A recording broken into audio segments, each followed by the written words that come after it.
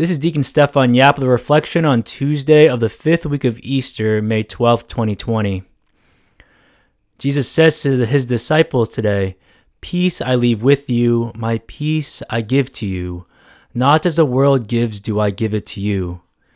And during a time of uncertainty, it may be hard to find and remain in the peace that Christ wants to give us. It is hard to believe that we have been in some sort of quarantine or isolation for about 6 weeks now.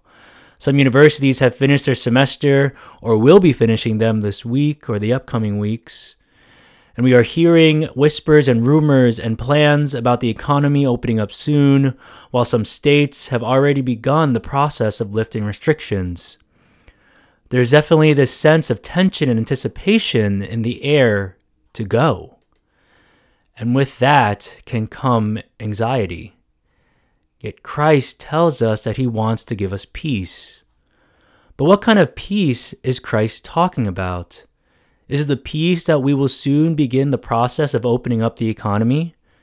Is it the peace that we may soon be in our churches again in public worship? Or is it something else? A peace that goes deeper than all of these things? Opening up the economy, lightening up the restrictions, and restoring public worship will definitely bring relief to this entire situation, especially when we are able to go back in Mass. But we don't have to wait for these moments to happen to have the peace that Christ promises his disciples. This is a peace that we can have right now, even in the midst of all this anticipation and waiting for things to start moving. Remember, Christ will give us a peace not as the world gives. Our frustrations and anxieties will not be solved simply when things go back to normal. Peace is the result of living and abiding in Christ. As St. Augustine says in his book, The Confessions, our hearts are restless until they rest in you, O Lord.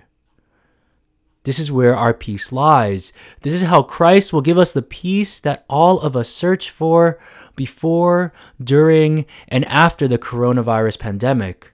This fact will not change when this is over. We can mask it and put it aside with technology and distractions, but the fact still remains that we have an infinite desire that can only be fulfilled with an infinite being, who is God. And if and when we discover that no matter what craziness is around us in the world, when we rest in God, when we rest in Christ, we will have peace.